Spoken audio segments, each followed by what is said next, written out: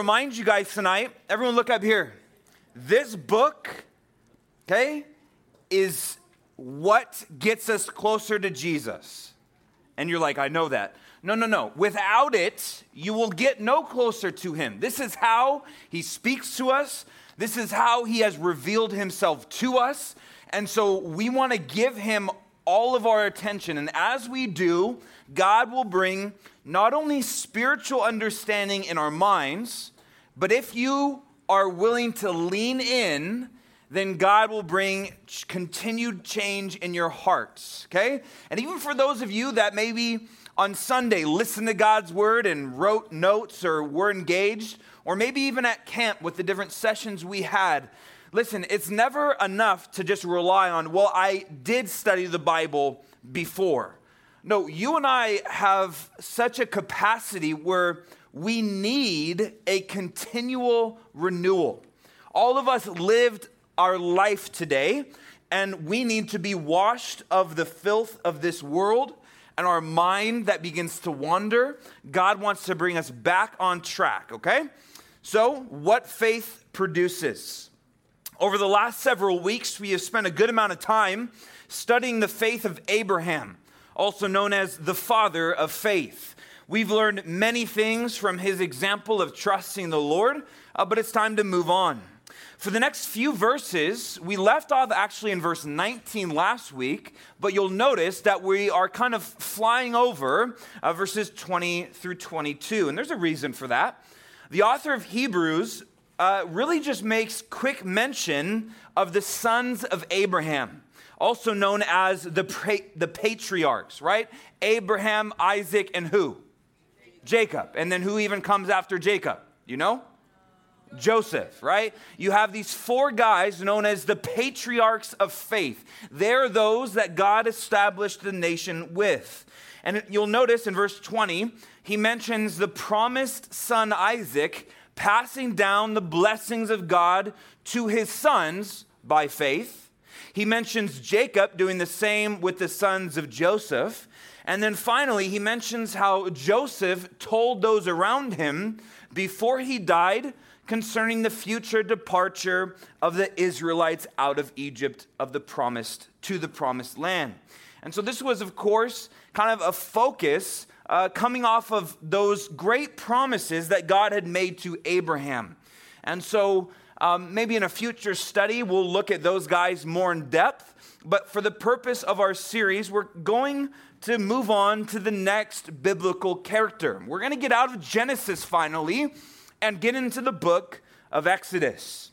This brings us to the man named Moses, the one who God would raise up to deliver the people of Israel out of the wicked hands of an evil Pharaoh who would oppress the children of Israel for hundreds of years. And all the way up until past Joseph's death in Egypt.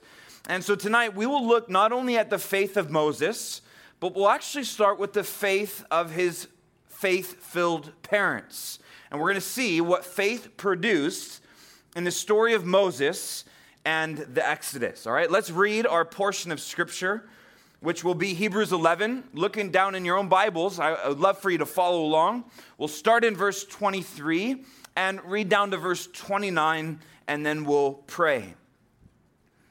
Verse 23, the Bible says this: by faith, Moses, when he was born, was hidden 3 months by his parents because they saw he was a beautiful child, and they were not afraid of the king's command. By faith, Moses, when he became of age, refused to be called the son of Pharaoh's daughter, choosing rather to suffer affliction with the people of God than to enjoy the passing pleasures of sin, esteeming the reproach of Christ greater riches than the treasures in Egypt, for he looked to the reward. Look at verse 27. By faith he, being Moses, forsook Egypt, not fearing the wrath of the king, for he endured as seeing him who is invisible. By faith he kept the Passover and the sprinkling of blood, lest he who destroyed the firstborn should touch them. And then finally, verse 29. By faith they passed through the Red Sea as by dry land, whereas the Egyptians attempting to do so were drowned. Let's pray together. Fathers, we look at the story of Moses and the Exodus story. There's so much here, but God, we pray that you would focus us in on the things that you want us to learn. A story many of us have grown up hearing, reading, and even some watching, Lord, a movie. Lord, we've seen the Veggie Tales or the whatever it might be. But God, we pray that you would make your word come alive to us this day. For we know this is not just a story, but this is an account of what you did in a man named Moses. And we pray that you would speak to us today regarding that very thing. And we pray this in Jesus' name. And all God's people said, Amen. 7 verses we just read. And there are 5 occurrences of faith that are displayed. I want you to note that down. Through 7 verses, there are 5 instances, or what you could say occurrences of faith. By faith. By faith. 5 times that have to do with the Exodus story. I have today reduced these 5 occurrences into 3 categories or groupings. And that's just to help us understand. So rather than having 5 points, we're going to have 3 simply because it's easier to remember. And we're going to see that these 3 categories are what faith produces. So 7 verses, 5 occurrences of faith, by faith, mentioned 5 times in those 7 verses, and we will categorize them or group them into 3 categories of what faith produces, all right? Number 1, you can note it down. Faith produces courage. Faith produces courage. We find this in verses 23 and verse 27. You see, faith leads to courage. And notice that I say courage, not fearlessness, because they're not the same. Courage is not the absence of fear, but the overcoming of it. It isn't that the fear is necessarily gone, as much as there then is the present ability to not allow that fear to dictate one's actions. It is the fear of God that so outweighs the fear of anything or anyone that you have courage. Courageous faith is what we're talking about. We find this to be true not only when it comes to the man named Moses, but also his parents. You can note down in verse 23 on this topic of faith producing courage that we find a reference to not Moses, but his parents, his beginning, if you will. You can see that there in verse 23 when it says, when he was born, was hidden 3 months by his parents. Now, I want you to do something. We're going to be going back and forth a little bit. I'd love for you to bookmark Hebrews 11, and we're going to travel back to Exodus chapter 1. So I would love for you to bookmark. If you have a tassel, that's great. If you don't have a Bible with a tassel, you need to ask your parents to go get you a Bible with a tassel, all right? It's just so convenient. And if not, then you can put your maybe a finger there or something there, because we are going to be back to Hebrews 11, but we got to go see this firsthand in Exodus chapter 1 and Exodus chapter 2. The birth story of Moses. Eventually, Joseph dies in Egypt, and the entire generation that knew Joseph and loved him, they had also died. And centuries pass, and a new Pharaoh arises who sees the growing population of these Hebrew people that live in Egypt, and he begins to get worried. And so this Pharaoh king begins to oppress them for fear that they would one day overtake the Egyptians. This new Pharaoh begins to command the midwives of the Hebrew women, those who help them give birth, to kill the newborn sons, but let the daughters live. He commanded them, saying, if it's a son, cast the baby into a river. If it's a daughter, let her live. You say the fear was that there would be an army that would rise out of the Hebrews, and Pharaoh did this so that he would try to minimize that. The problem was that it backfired. You can look on the screen or there in your Bibles in Exodus chapter 1 that the Hebrew midwives didn't do what Pharaoh wanted. But the midwives feared God and did not do as the king of Egypt commanded them, but saved the male children alive. And so as a result, now the command doesn't just go to the midwives, but if you look at the last verse in chapter 1, Exodus 1 verse 22, now the command goes out to everyone to throw their newborn sons in the river, but their daughters they shall keep alive. So this is the temperament.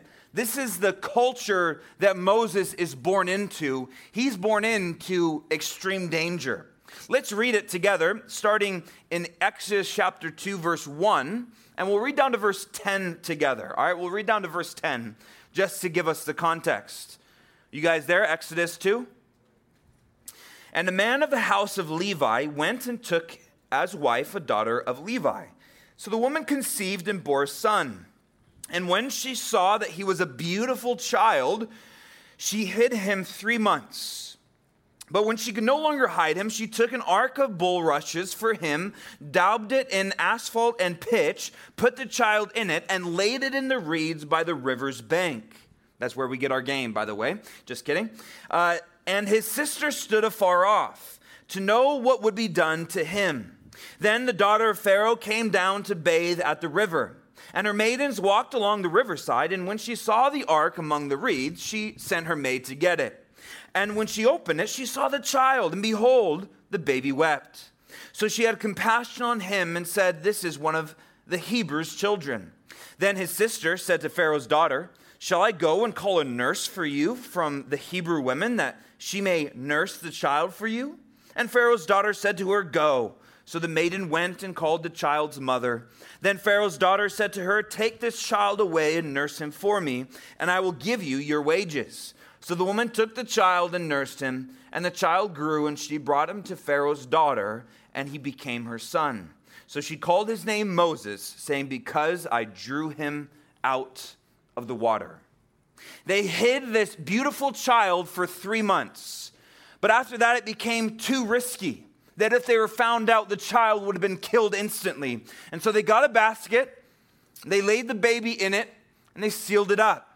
Then they sent it to float down the Nile River, and Moses' sister, Miriam, followed to see what would happen to him, trusting that God would take care of him. At the same time, Pharaoh's daughter came down to the Nile, and she saw the basket. And when she saw it, she opened it and saw the baby boy, and the Bible tells us that she had compassion on him. And so I love what happens here.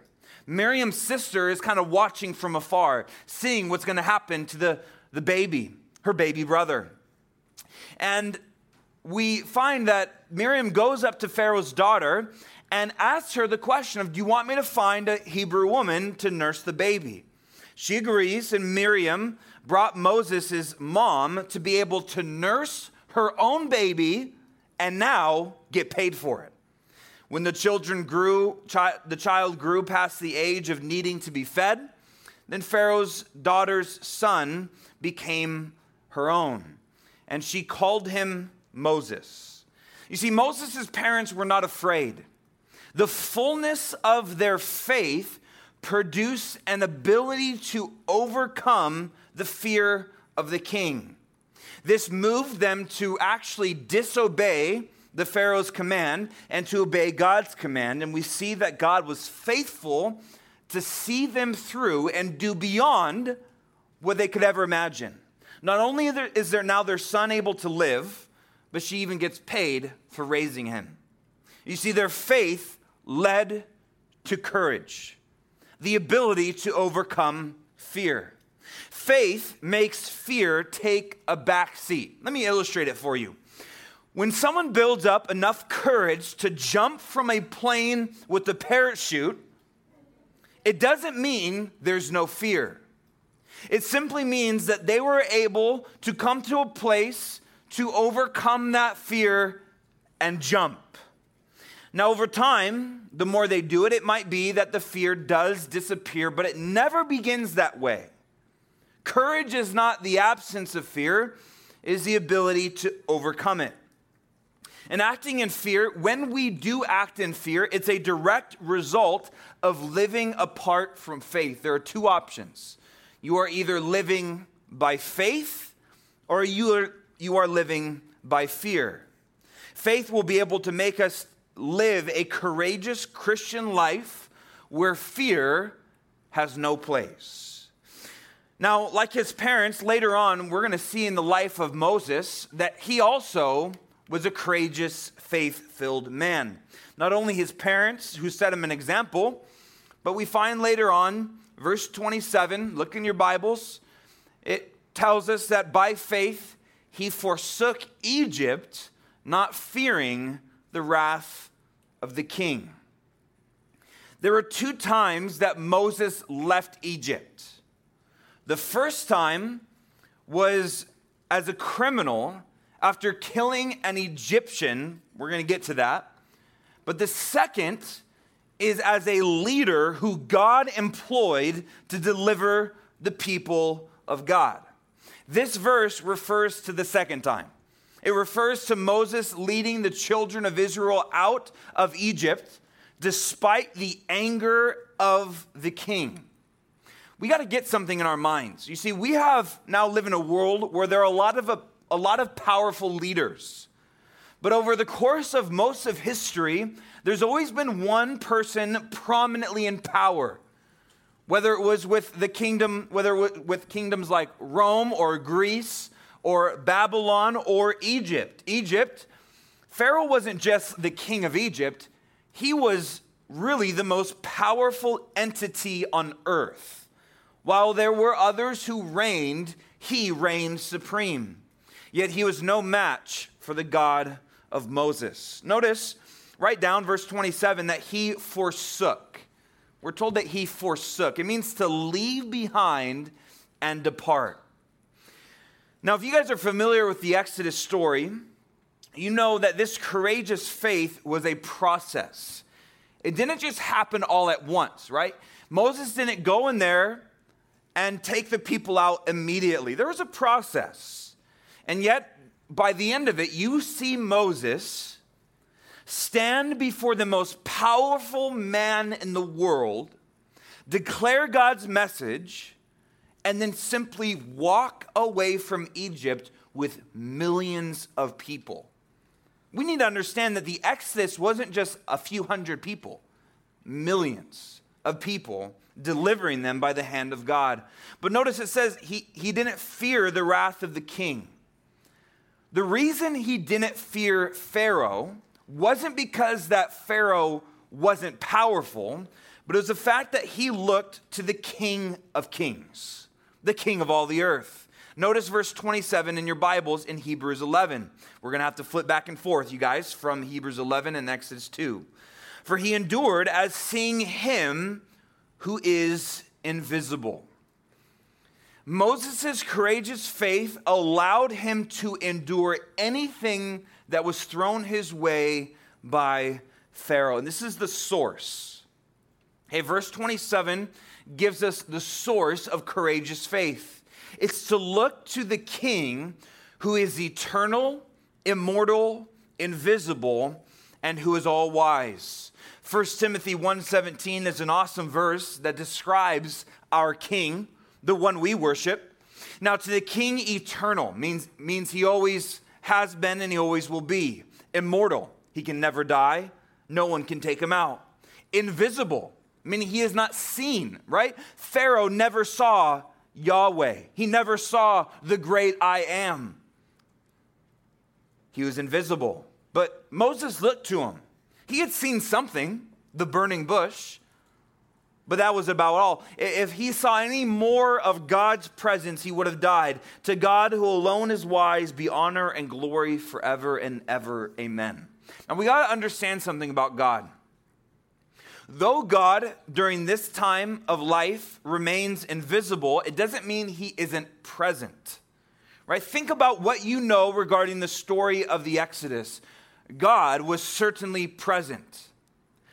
He was invisible himself, but physically active. Think about the plagues, the boils, the frogs, the blood, the whatever it might have been. We see that this unseen God acted against Egypt in very seen and felt ways. Matthew Henry, Bible commentator I've shared with you before, says this: such a sight of God will enable believers to endure to the end whatever they may meet with in the way.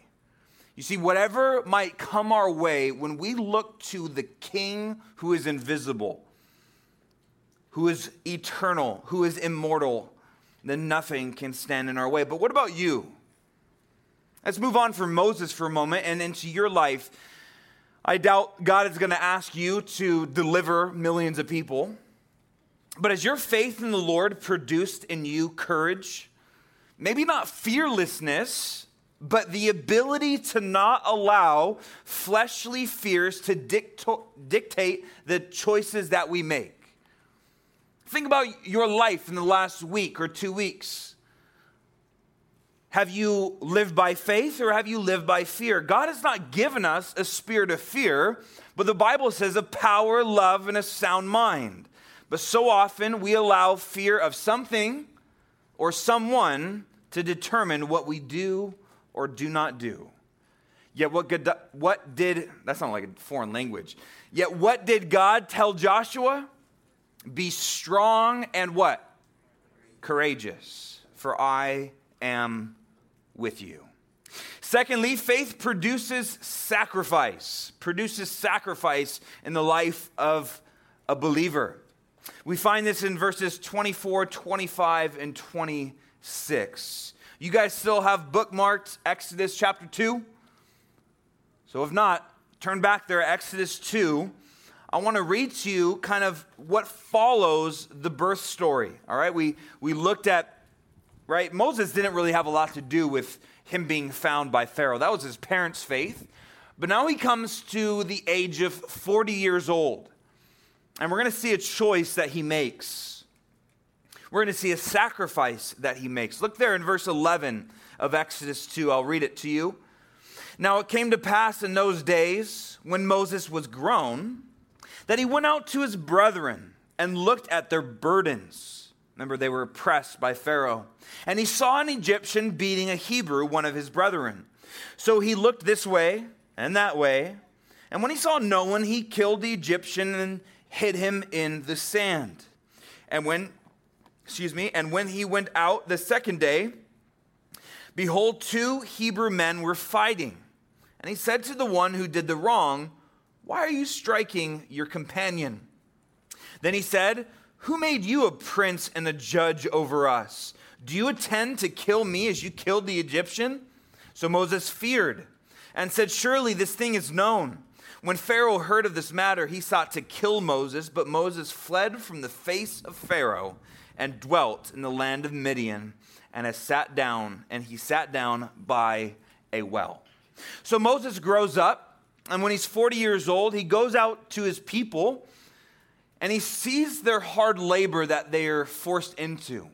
You see, Moses had a great position and privilege within Pharaoh's house. But he goes out and he sees an Egyptian beating on one of his Hebrew brethren.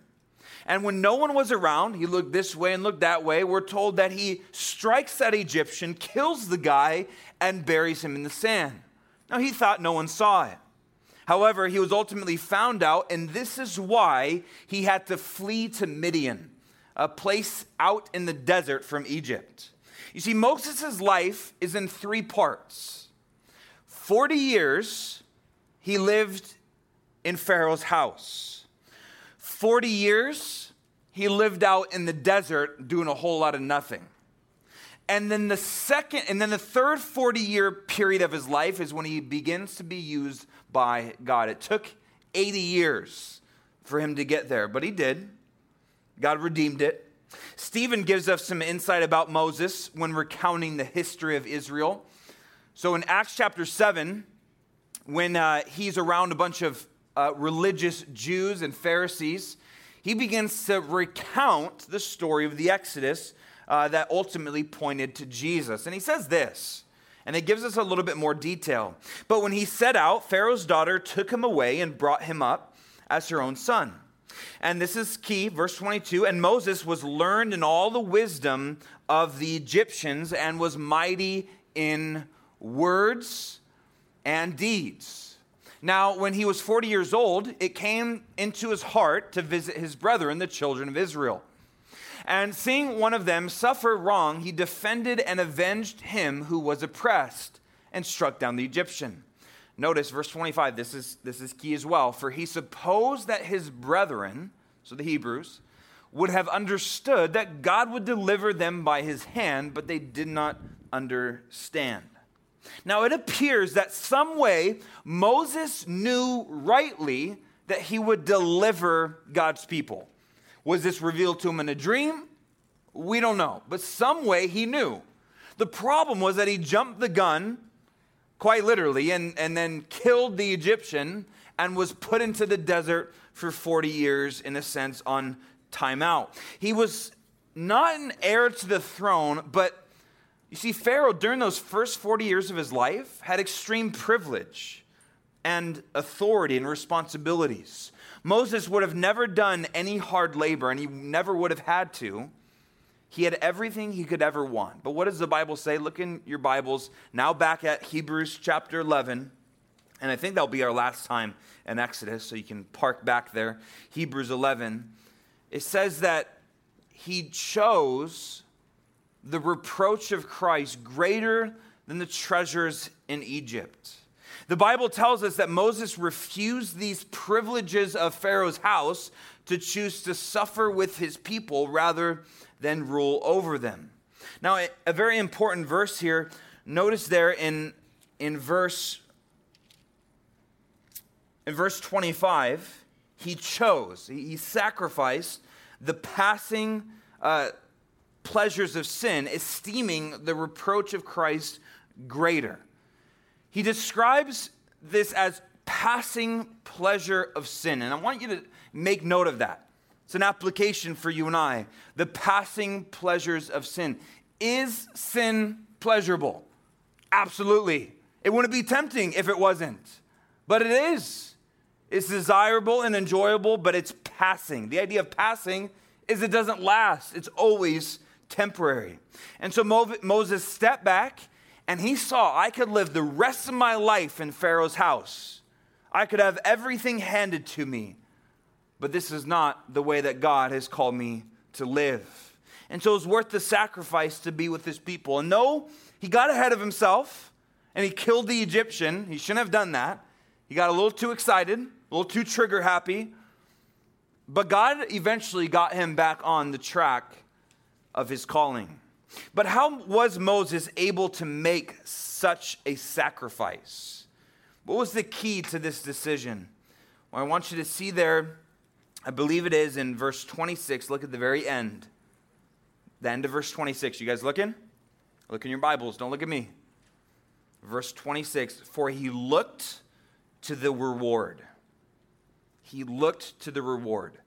The Phillips paraphrase puts it like this: for he looked steadily at the ultimate, not the immediate reward. And this is what it looks like to live life by faith. It's to have your eyes on the future reward. And this is so often what God uses as a motivation. Look back at verse 6 of Hebrews chapter 11. Verse 6 of Hebrews 11 says, but without faith, it's impossible to please him. For he who comes to God must believe that he is, and, don't miss it, that he is a rewarder of those who diligently seek him.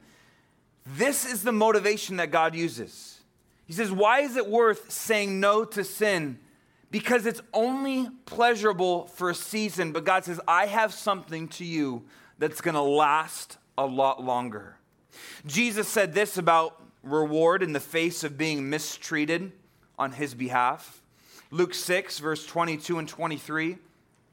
He says, blessed are you when men hate you, and when they exclude you and revile you, and cast out your name as evil for the Son of Man's sake, for Jesus' sake. He says, in that day, rejoice and leap for joy.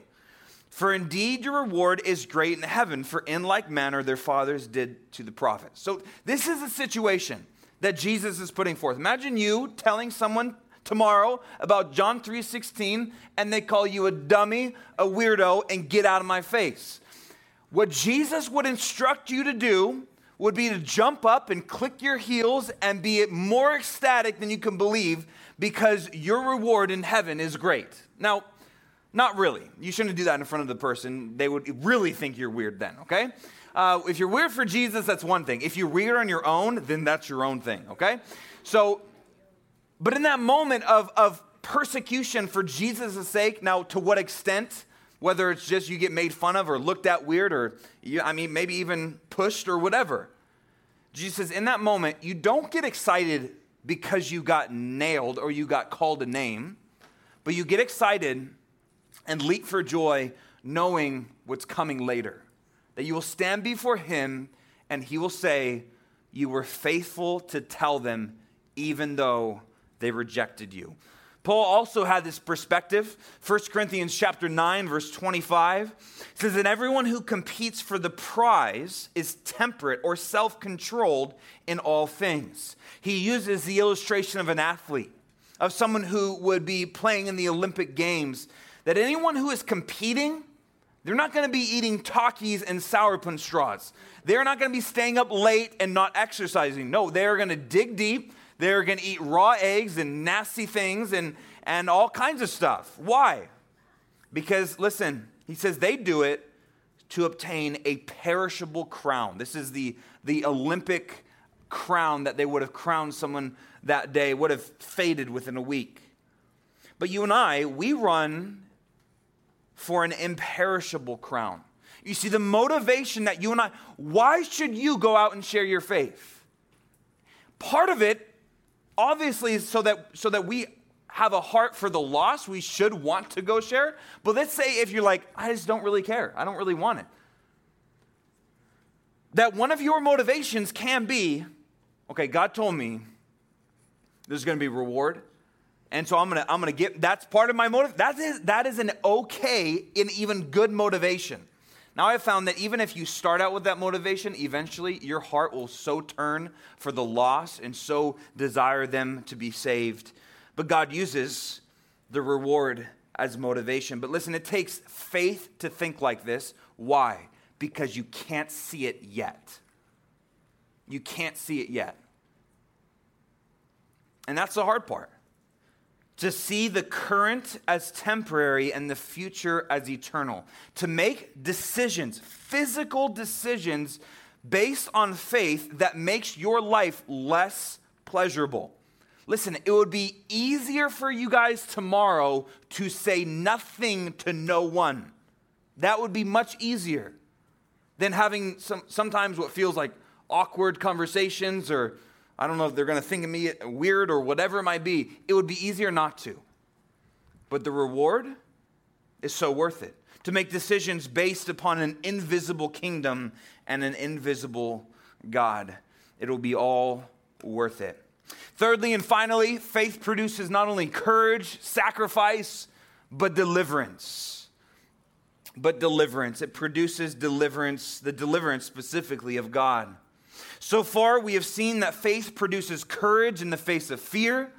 We have seen that faith produces a willing sacrifice for the passing pleasures of sin, for the future heavenly reward. And now we finally come to what Moses' faith ultimately produces, and that is deliverance from the Lord. Psalm 18:2 tells us that God is our deliverer. The Lord is my rock and my fortress and my deliverer.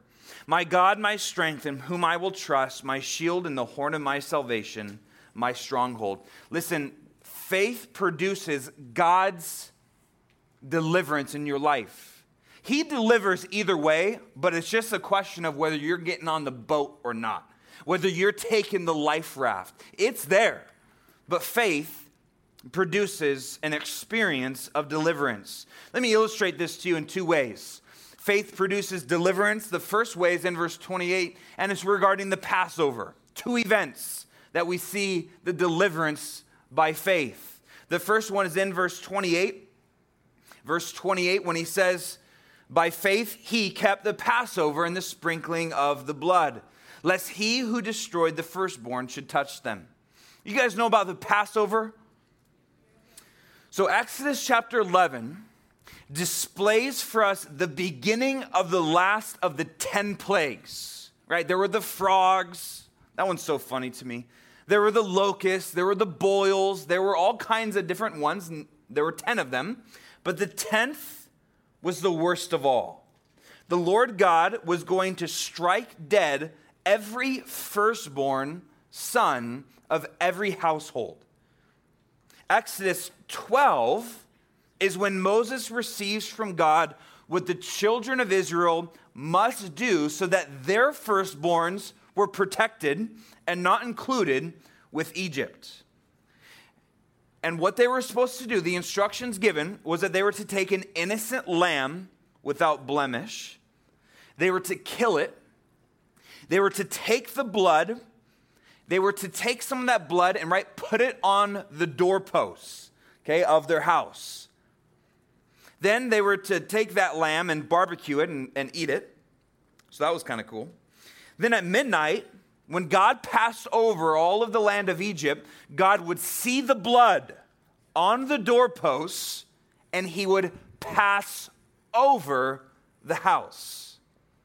Thus, Moses and all Israel were delivered because of their faith in God's word. Listen, if an Egyptian decided to take the blood and put it on their doorposts, God would have passed over their house too. They believed what God had said, and so they acted because of it. If there was an Israelite who never moved to faith, then they would have not been delivered. Deliverance came as a result of belief in action, faith. So much so that they did what God said. Does that make sense? So we see deliverance within the Passover. Secondly, though, we see this, of course, within the Red Sea. The Red Sea. By faith, verse 29, they passed through the Red Sea as by dry land. Whereas the Egyptians, they walked through the same dry Red Sea, but the problem was that they didn't do it by faith. And so God collapsed the waters and they were drowned. So after this last plague, right, you guys know the story, hopefully maybe a little bit. If not, this will be a refresher. After that last plague and that morning comes and the firstborn son of all the Egyptians were now dead, Pharaoh says, enough is enough. He says, get your people and get out of here. And so they go. And as the people get by the Red Sea, Pharaoh's heart becomes hard. And he decides to then, he comes to this moment and said, no, you know what? No, we're going to go and we're going to take them back. And so he pursues to get them back. And when the children of Israel saw that Pharaoh was behind them, pursuing them, the children of Israel began to be very afraid. They cried out to the Lord and began to complain. They said things along the lines of, Yahweh just took us out here so that we could die by the sea. We would have been better if we just stayed. But Moses begins to assure them. He says, stand still and see the salvation of the Lord. He says, you will never have to see these Egyptians again. And so the Bible tells us that God moved the pillar of cloud that led them to the Red Sea, that it went behind them, creating darkness for the Egyptians, but light for the Israelites. And so Moses obeyed God by taking his staff and stretching it out over the sea. You guys know the story. God caused the sea to go back by a strong east wind, divided the waters in such a way that they didn't just walk across, the land was dry. What would have happened if someone had stayed back and didn't cross over? It would have been taken out by Pharaoh and the Egyptians. You see, faith, for it to produce deliverance, it must be moved to action. They walked across. And then when the Egyptians came across, God began to take off their wheels of the chariots, and the waters returned, destroying all the Egyptians. Now, looking at this story, you don't really see faith on behalf of the Israelites, but you see Moses' faith. He knew that God would come through, and he obeyed at God's every command, so much so that God said, put out your rod, and he said, the sea is going to part. If Moses never put out the rod, the sea would have never parted. Whose power was it? Was it Moses' power or God's power? It was God's power, but it was Moses' faith that enacted his deliverance.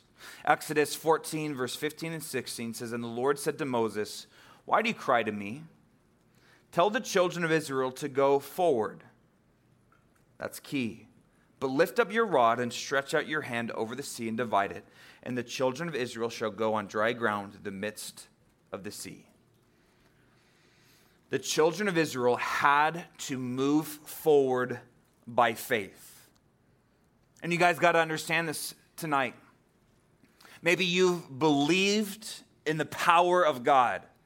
Until, like Israel, you move forward, until you, like Moses, in a sense, put up the rod, you will not experience the deliverance of God. There are many people in hell tonight that believed in God, but they never moved forward in faith. Moses' faith led to the ultimate deliverance by God for the people of Israel. And so the life of Moses is a great witness for us. He wasn't without failure as he spent those 40 years in the desert when he jumped the gun and killed the Egyptian, yet we learn valuable lessons from his life. We learn that faith produces courage, faith produces sacrifice, and praise God that faith ultimately produces deliverance. Deliverance. And both of these deliverances that we talked about, the Passover and the Red Sea, each of them foreshadow the future deliverance that Jesus offered by his sacrifice and his blood. 1 Corinthians 5:7, if you want to note it down, it won't be on the screen. 1 Corinthians 5:7 tells us, for indeed Christ our Passover was sacrificed for us. See, you and I, thank God, we don't have to take a innocent, cute little lamb and kill it and take its blood and put it on our doorpost. It'd be really messy all the time. Now the barbecue, that kind of sounds fun. But listen, Christ, the Bible says, is our Passover. He is our Passover lamb. It is his blood on the doorpost of our life that delivers us from the power and sting of death. The Bible says that if you have the blood of Jesus on your life, then death will pass you over. That when you die, you don't die. You graduate. That your last breath here is your first breath in heaven, and there's no such thing as death for the believer. That's why the Bible describes death for the believer as sleeping, because it's going to be like that. You might ask, what is death going to be like? I can tell you. You're going to fall asleep here, and you're going to wake up in heaven. Nothing in between. No dreaming, no purgatory. It's going to be awesome. But only as you put your faith and trust in the finished work of the blood of Jesus on the doorpost of your life will you experience his deliverance. He has made a way through what would seem impossible. The children of Israel were at this moment of panic. They looked at the Egyptians coming. They looked at the deep Red Sea in front of them. And what seemed impossible, God made a way. And all we have to do, like the children of Israel, is walk forward by faith. And it is in Christ that death itself is swallowed up. Amen? Let's pray. Lord.